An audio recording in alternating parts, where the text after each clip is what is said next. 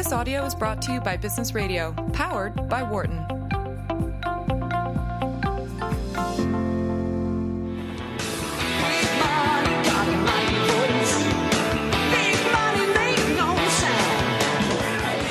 Hello and welcome back. I'm Ken Smith, a professor here at the Wharton School, and you're listening to your Money Business Radio, Sirius XM 132. For the rest of the show, you know the routine. I'll have a couple of advisors with me taking your calls about your own financial situation. So if you want to know how to invest your money, save for retirement, kids' college, paying down debts, do you really need that life insurance policy someone's trying to sell you? Really, anything about your money.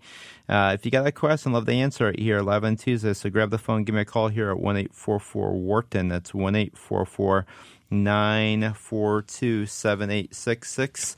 With me back on the show, in fact, in studio this time, is Patrick Cote, who is the founder, partner of Asset Grade in Boston and Massachusetts, and has had a lot of industry experience. Before that, before launching Asset Grade in 2013, and he is a certified financial planner, like all other planners on the show, fee only.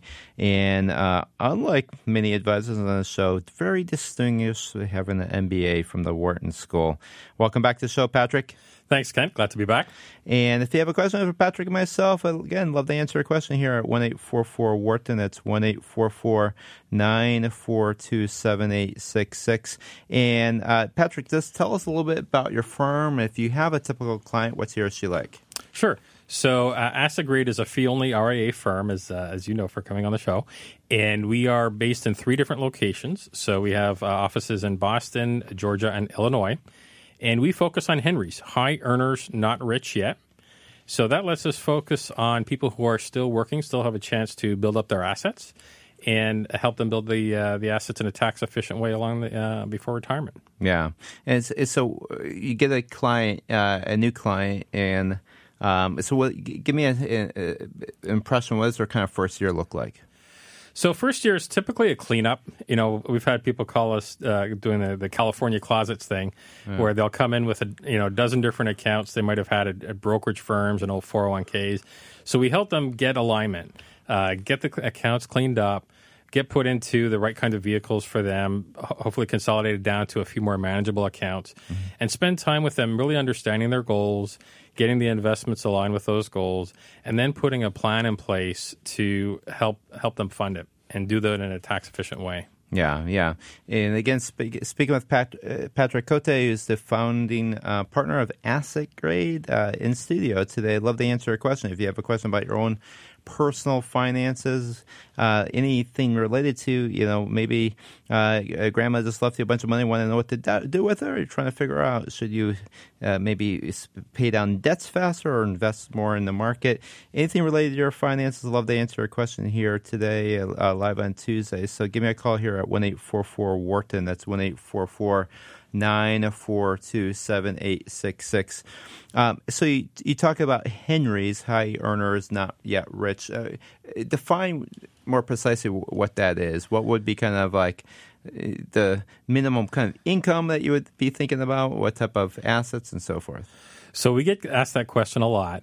And they're not hard and fast numbers necessarily. So it's a state of mind, right? No, well, it goes beyond that. So that's a part of it.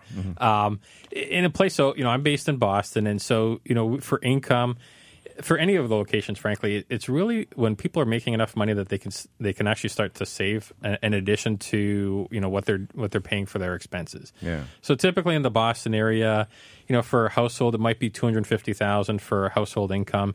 Below that, it's hard to save a lot of money and live a middle class lifestyle. So, but once you start to get beyond that amount, then you have the opportunity to save. It doesn't mean people will, but it means they can save. Yeah.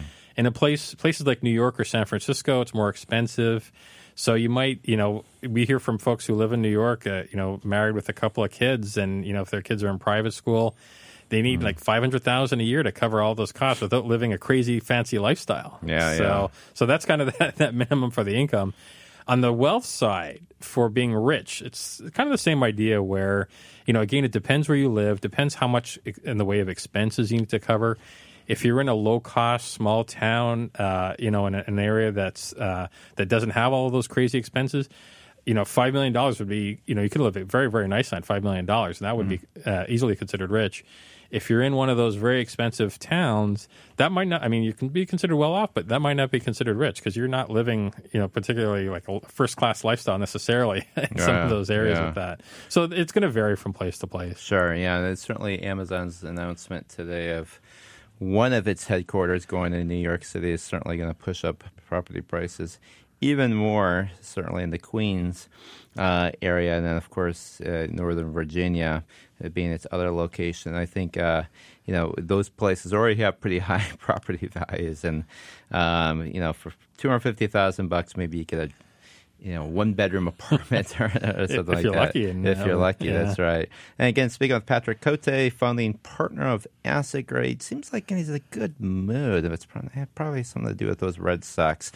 And from Boston, Massachusetts, in studio this time. I'd love to answer a question. Anything related to your money? That's the show's name, live on Tuesdays. So grab the phone. Give me a call here at 1-844-WHARTON. That's 1-844-942-7866. So let me go to Don calling from North Carolina. How can I help you, Don? Hello. I'll give you a little background. I'm 73 and retired on Social Security. My wife is 62 and employed. Household income's $140,000. And is that $140,000 your wife's income, or does that include your Social Security? Includes my Social Security. Hers varies. Sometimes she has stocks and awards and other things, but I'm using. And sometimes people include their required minimum distributions in their household income. Are you including that as well? I'm sorry, ask me again. I assume you have some saving for retirement. You have some required minimum distributions. We're not to do that because of health problems years ago for me. Okay. We have everything in her name. Okay. All right. Good. So how can we help you, Don? I've got stuff sitting around and money sitting around low interest savings accounts or checking accounts or ordinary bank CDs. Sure. And we kind of watched getting in the market, but we've been a little hesitant. But we did own a stock that we got through awards from her employer, and and we got out of all of it that we had because they had dates that you had to get out. Okay. Yeah. So we have a 401k at $515,000. Stable value is 52% of it. Common stock funds to $94,000. The retirement fund 2020 is $164,000. Okay. Contributions are $13,000 to $15,000 a year, with a 50% match added on. Okay. Have a 403b called a flexible retirement annuity that Susan's had. My wife's had since 1991. It's $245,000. Okay. It's got a lock interest rate at 4%. All right. Another smaller 401k, it's $30,000. Okay, so roughly speaking, if we add it all up, maybe $750,000 ish. Is that right? Your total savings for retirement? We have $790 and. All right, I tell you what, Don. We don't have to go through every account. Just roughly speaking, if you add it all up, how much have you saved up? How much do you have in savings? What we have in these with this stuff and other things, $1.3 million. Okay, 1.3. About $1.4 million. All right. And so it sounds like your wife is still working. Does she plan to work for a while? Yes. Okay. Do you know when she'll kind of retire? We know if it's going to be 66. Okay. Or 70. All right. So it sounds like she's going to have a good kind of cash flow of income for a while. All right. So what about debts, Don? Do you have any kind of? I assume you probably paid off your house and everything else, or just want to make sure about that? So we have a house that because of the time with health problems and the great boondoggle on securitized mortgages. Uh-huh. That if we got $1.2 million in, it's probably worth $850, and we owe $340 on it. Oh, okay. So you have some debts. It sounds like $340,000 and in mortgage debt. Do you know the interest rate on that? 4.8. 4.8. Is that? I assume that's fixed, or is that variable? Fixed. Fixed. Okay, 4.8%. Okay, so it sounds like your question is about you got some money sitting in a savings account, bank accounts, things like that.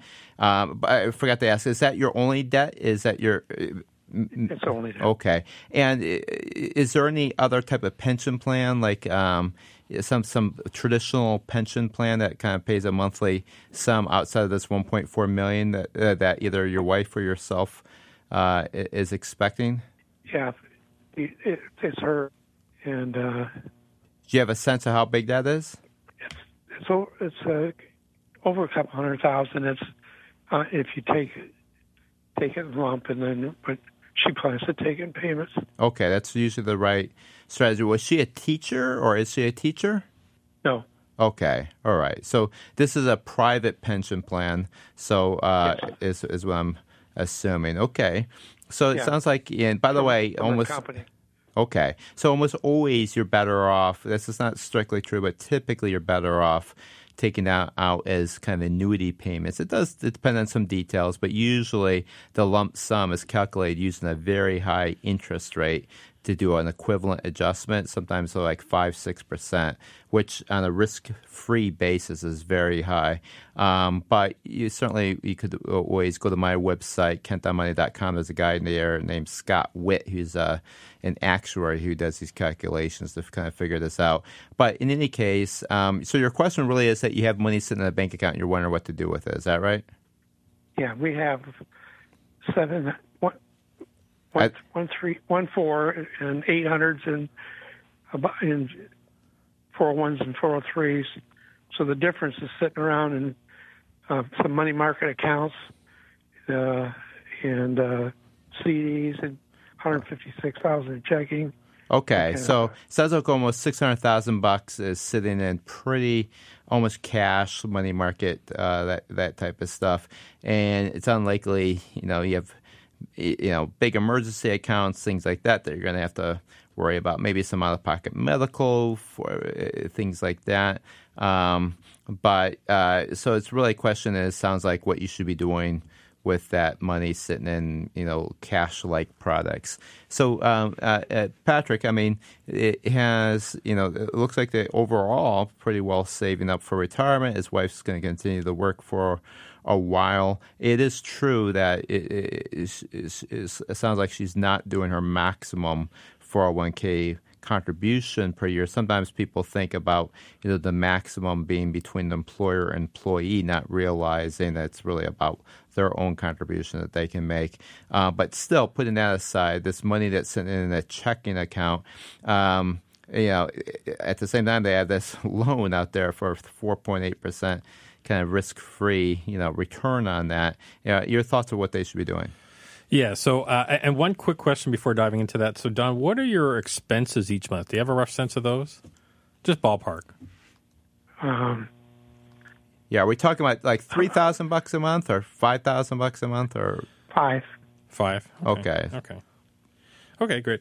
Well, and yeah, to Kent's point, you guys are in good shape, and so I think it's really just thinking about the opportunities. And there are a couple that kind of jump out. So it's really different options for you.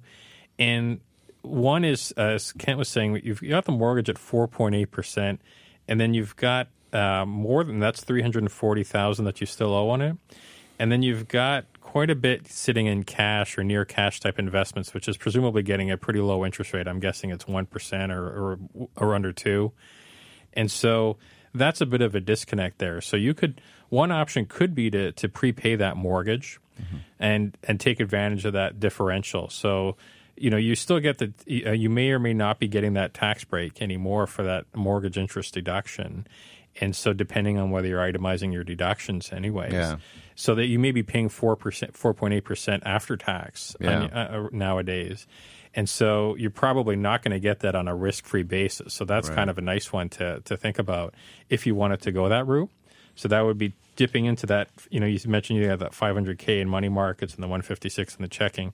Dipping into that to pay for the mortgage would be one path you could consider.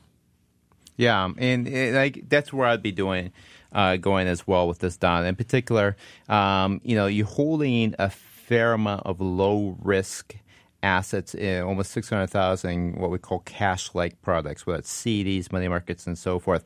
On top of that, you have this pension that your wife will get, presumably, and I'm encouraged that she's not going to take the lump sum. She's going to take the monthly payments. Likely it's structured in a way that will keep paying until she passes away. It's not going to index for inflation. That's a con of it, but still, there's a good chance that between that pension and the rest of the assets there, you're going to be in pretty good, and in particular, she will also be in good shape, both 11 years younger, female instead of male. My wife's 12 years younger. She explains to me how her life expectancy is at least, 16 years more than that. And then she looks at my diet and she, cranks it up to 20 some years.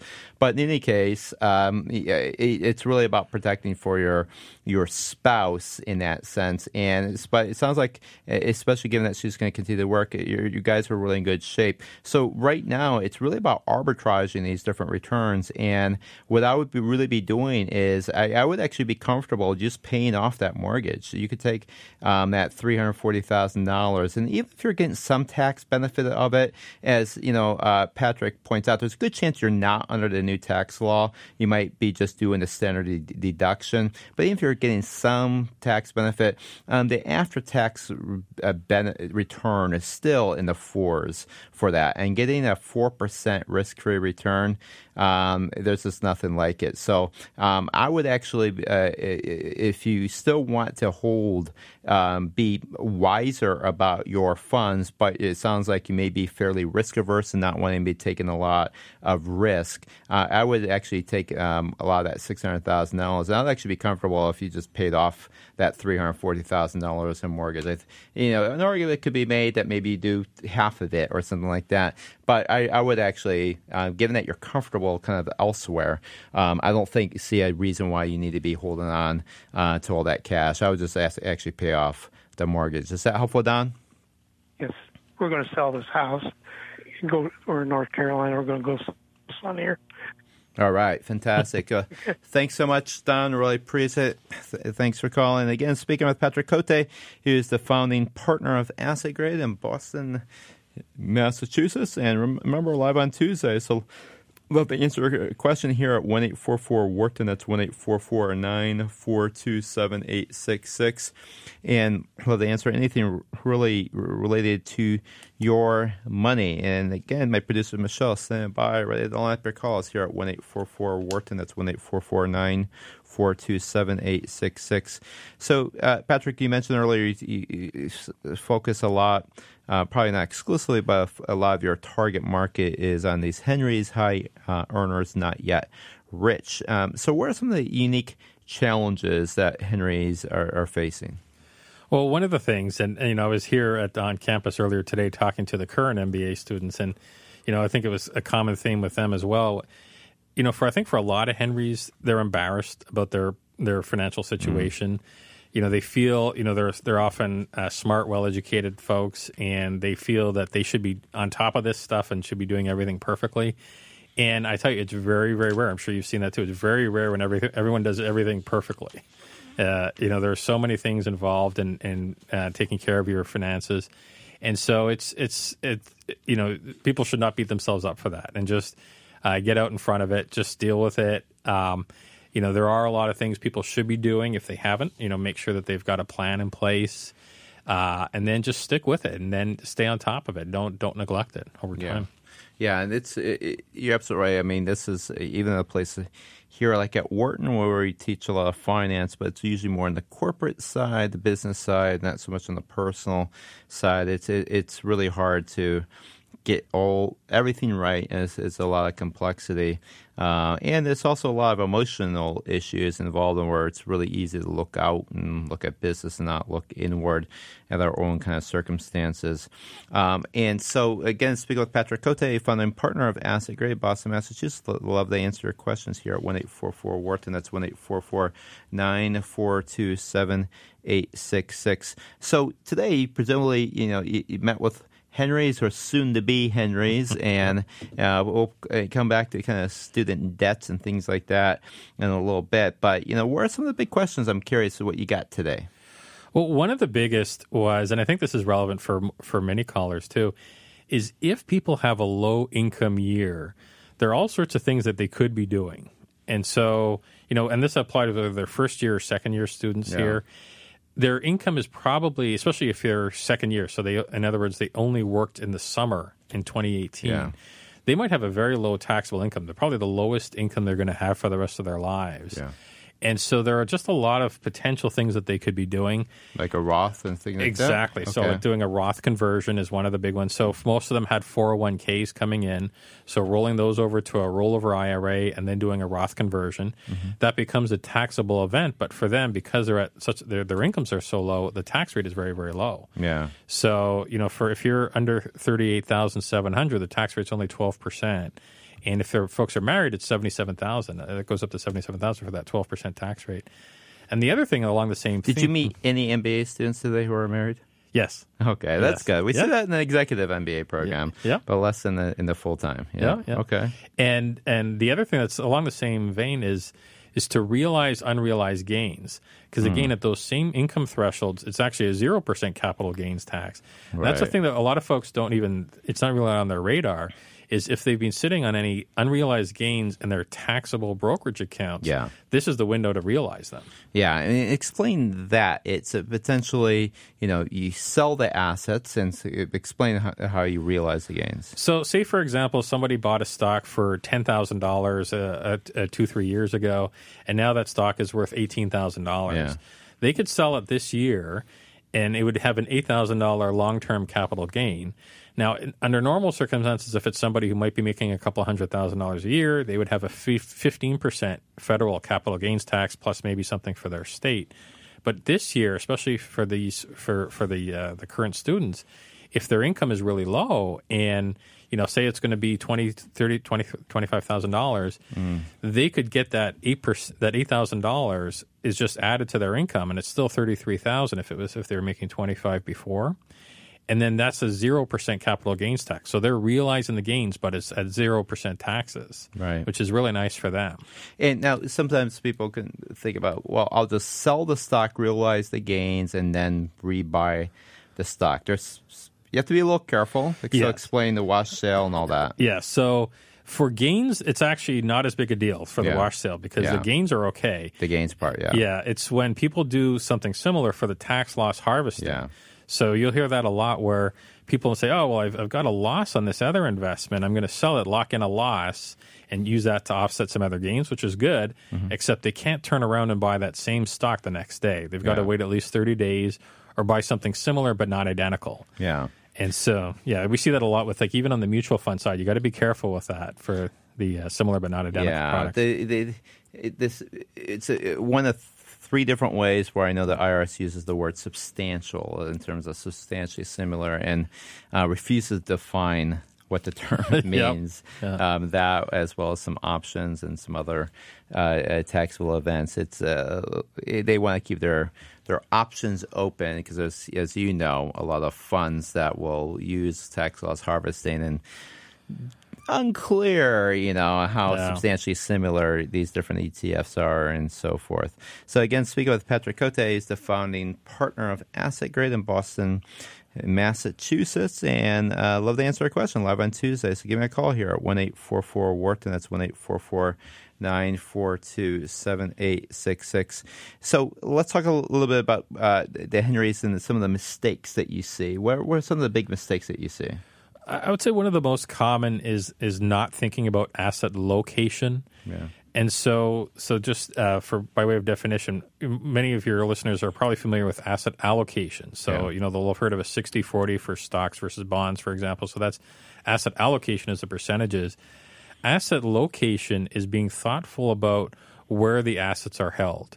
So something that's tax inefficient, like a REIT, a real estate investment trust, terrific asset class, but unfortunately very tax inefficient.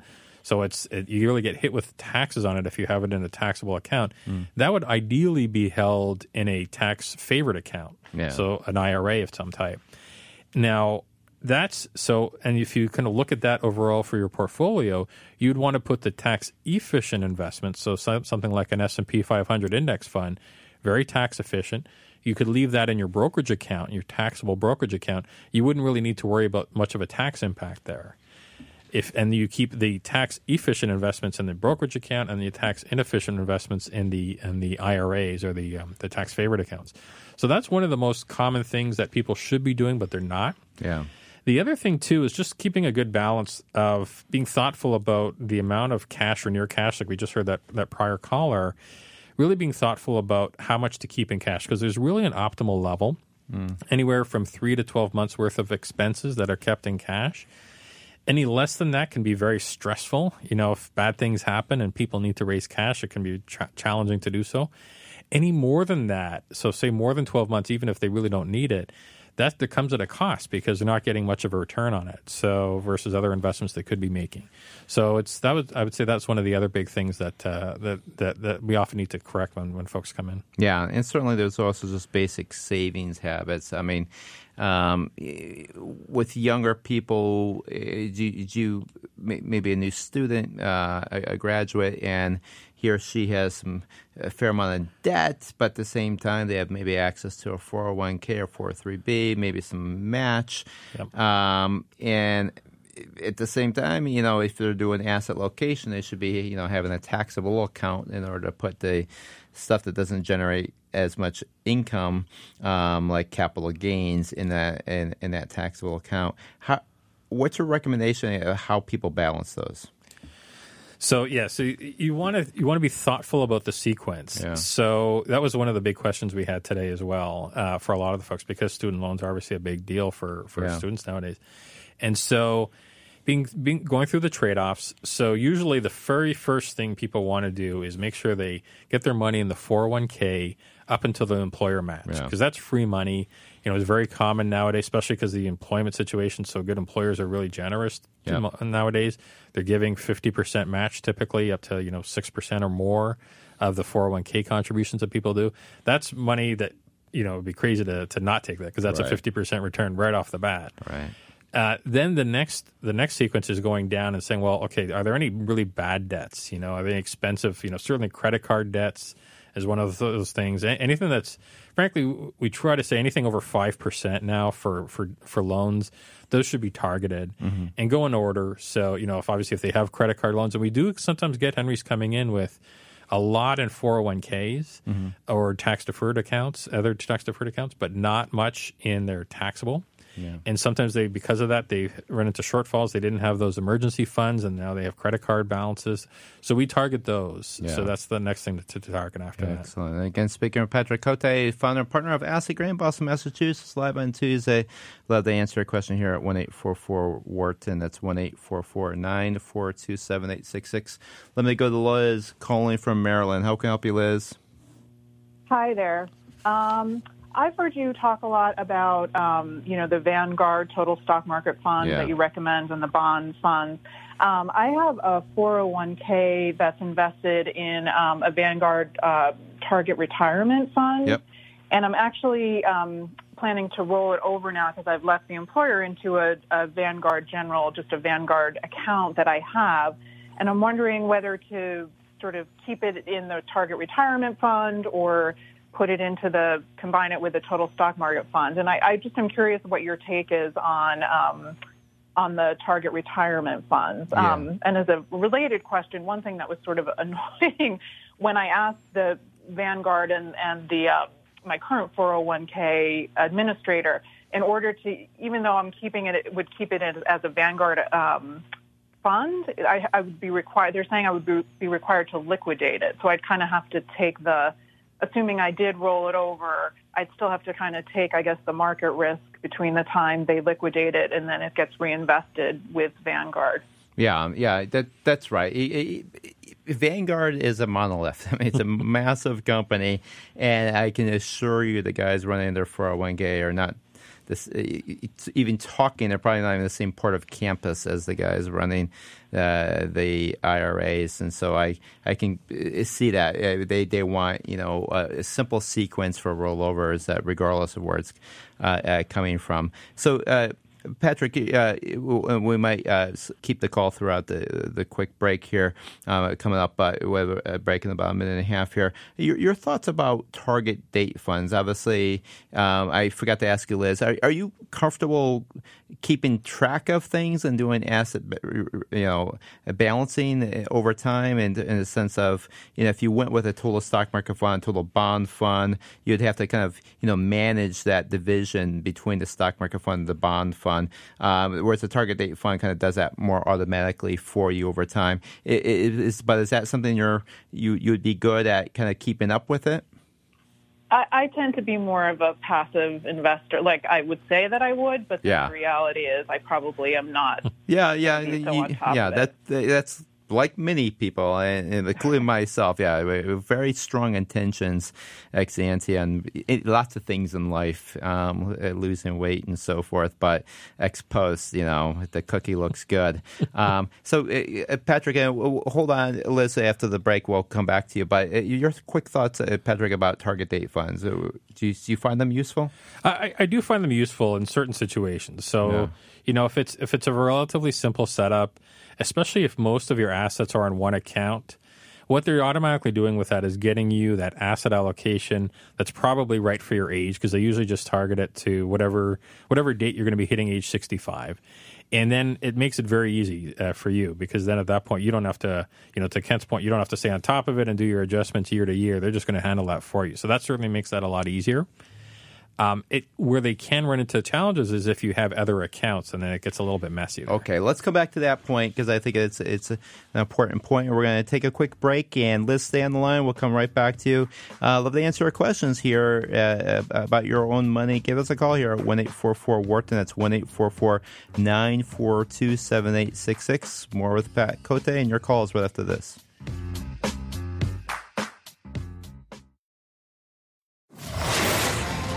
You're listening to Your Money on Business Radio, powered by the Wharton School.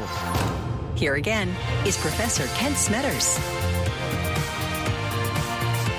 Welcome back. You're listening to Your Money, Kent Smetters, Business Radio here in Sirius XM 111. We're going in the second hour, and just a reminder, live every Tuesday is at 5 p.m. Eastern. So if you want to know if you can afford something in particular, or you just have a question about your investments, just wondering if you saved enough for your kids' college, just give me a call. I'd love to answer your question here at 1-844-WHARTON. That's 1-844-942-7866. Here with me in this segment is Patrick Cote. He's the founder and partner of Asset Grade. Doing a great job answering your questions. Again, live on Tuesday. So I'd love to answer your question here at 1-844-WHARTON. That's 1-844-942-7866.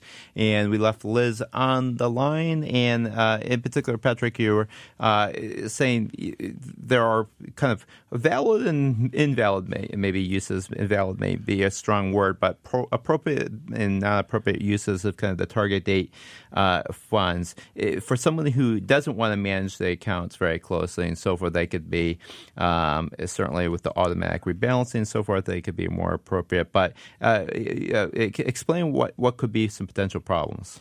Well, where we typically see the issues is if you have more than one account. Yeah. So, Liz, if you mentioned you've got the Vanguard Total Stock Market Index holdings in another account.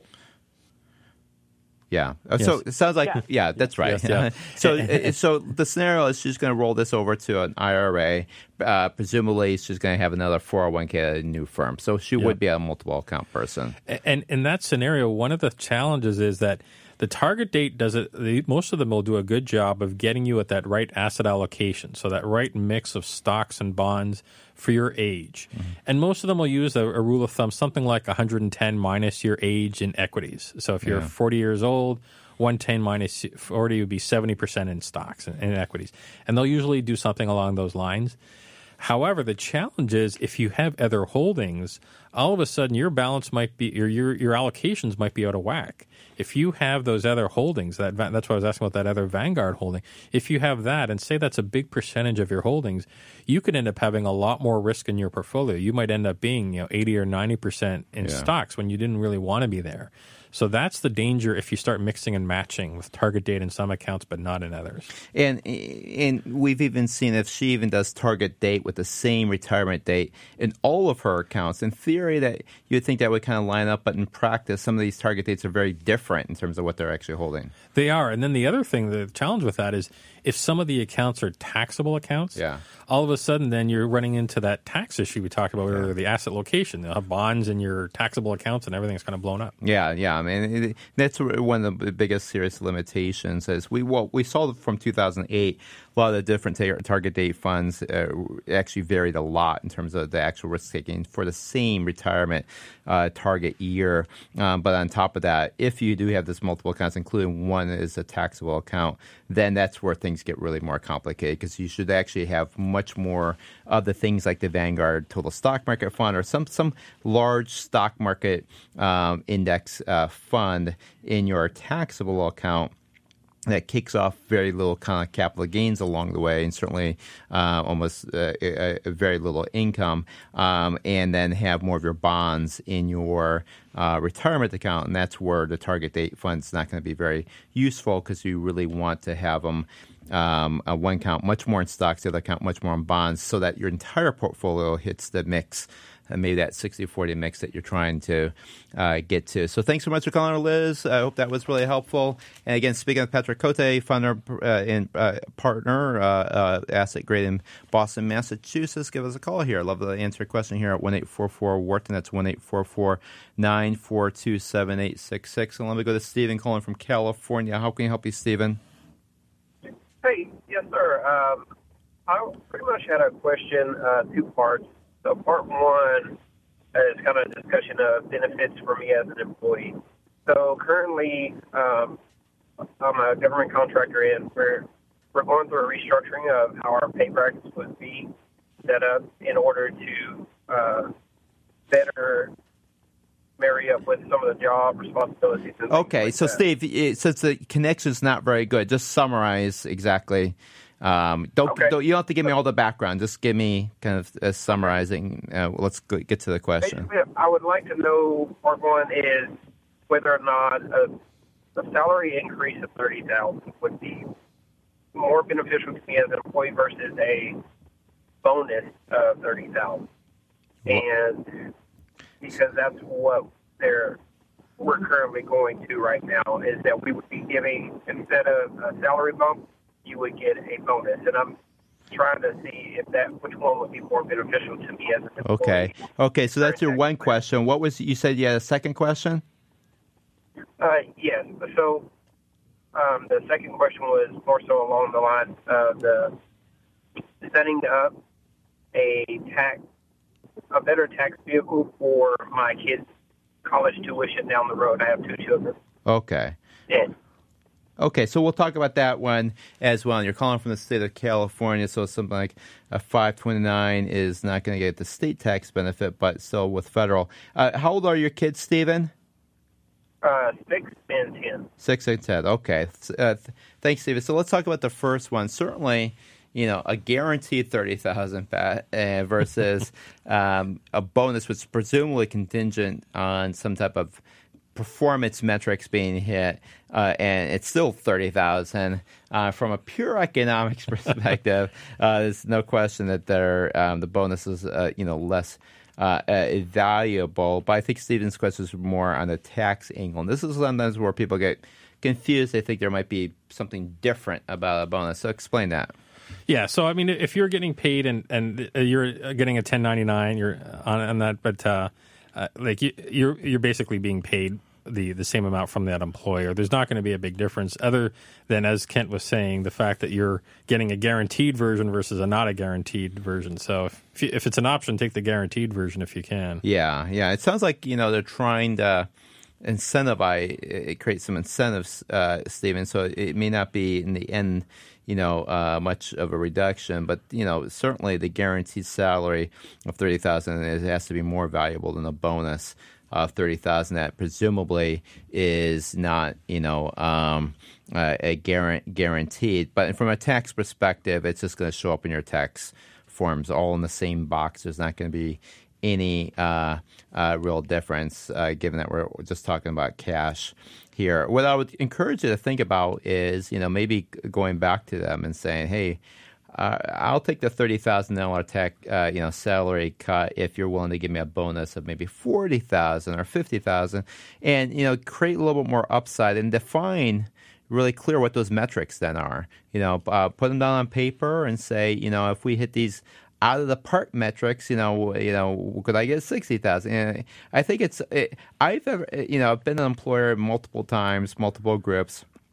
And I've never been bothered by an employee who wants a bigger bonus. The salary thing sometimes rubs you the wrong way because it's kind of like, hey, I want it regardless of performance. The bonus thing, though, if it's well-defined metrics and there's, we're doing well, then sure, I'm happy to pay a bigger bonus. So this is maybe your time to, if you have negotiating power in this, to talk about maybe there's some minimum level that's required for the $30,000 because it's replacing a guaranteed $30,000, and then figure out, can you create additional hurdles and triggers for maybe $40,000, $50,000, and so forth.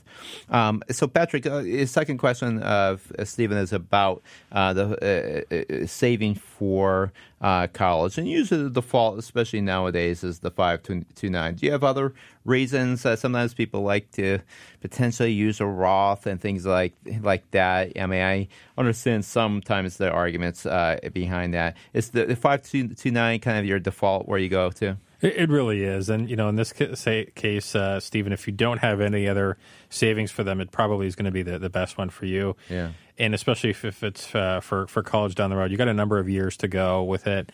Typically, they will be putting, when you actually look at like under the hood and what they're actually investing in those 529s, they will put the investments in target dates, like what we were just talking about with the other caller.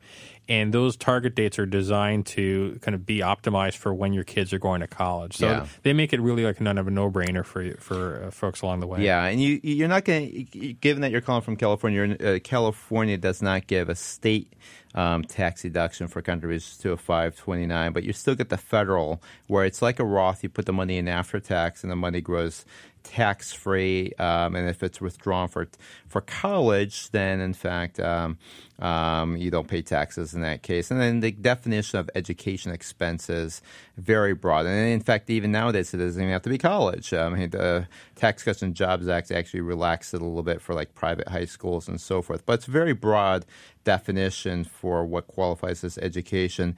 And so Patrick, he's calling from California. There's no particular reason he has to use the California 529. This is an important point that a lot of people don't understand, is that in some states you want to use your state's 529 to get the state tax deduction unless they have a reciprocity agreement with another state. But in California, there's really no reason. He can still get the federal benefit by using another state's 529 plan. A lot of people sometimes like the Utah plan in this case. Your thoughts about that?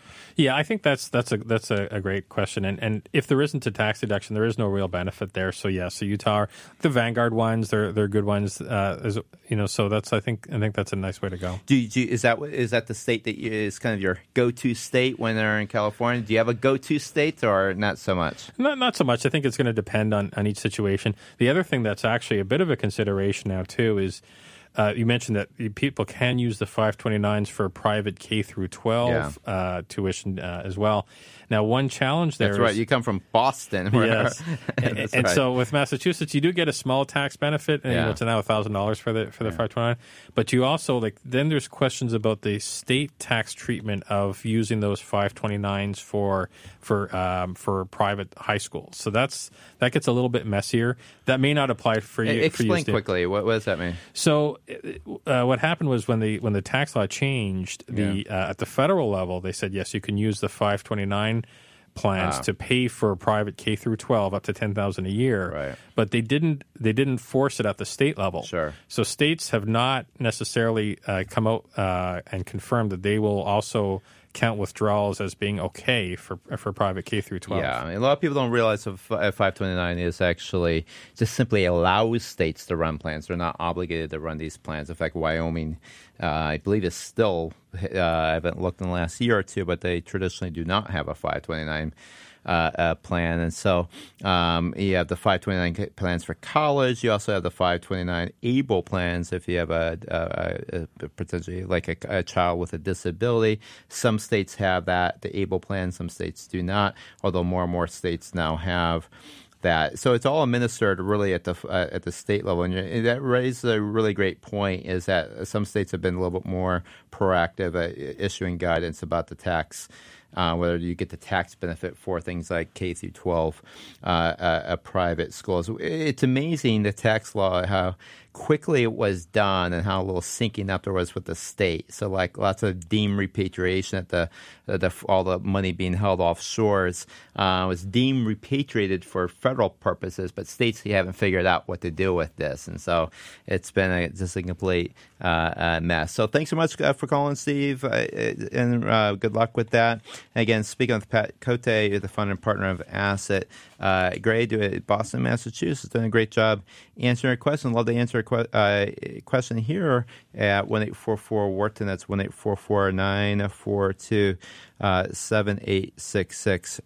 And so, Patrick, talking about Henry's, which is these high earners, not yet rich, which is a market that you focus quite a bit on.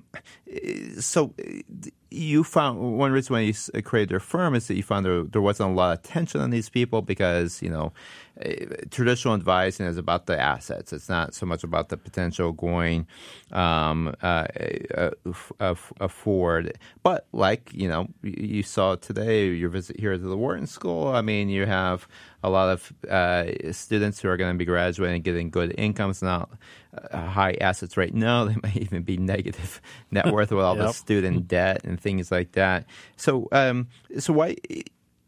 Besides just kind of financial advice, I'm kind of curious why there hasn't been more people focused on Henry's, and what are Henry's kind of being underserved in other markets as well? I mean, what are you seeing out there?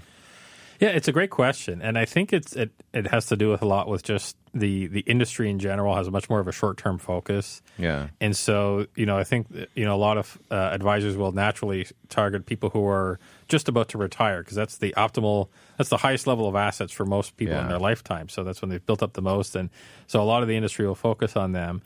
And in general, at the higher asset levels, there are great services that are available, for the ultra high net worth, as it's called in the industry. Yeah. So certainly for $10 million plus, there are plenty of excellent service providers out there that can help. They? Yeah. Are they really? Doesn't mean that everybody's getting excellent service, but there are excellent ones available. There's a few out there, yeah.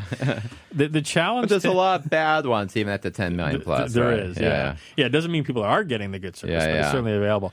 The challenge tends to be as you go further and further down, with the smaller asset level. So that was our focus. Because one of the things that always struck us is that it's a shame when you have people who could be saving along the way and just with some minor tweaks here and there, saving a little bit more, just investing in a little bit better, over the years, it really makes a dramatic difference. Yeah. And so it's a shame when folks who could have done those things don't, and then don't end up in a great position. Let's talk about savings. I mean, it's a myth that millennials don't save for retirement and so forth, a bunch of spoiled brats and so forth.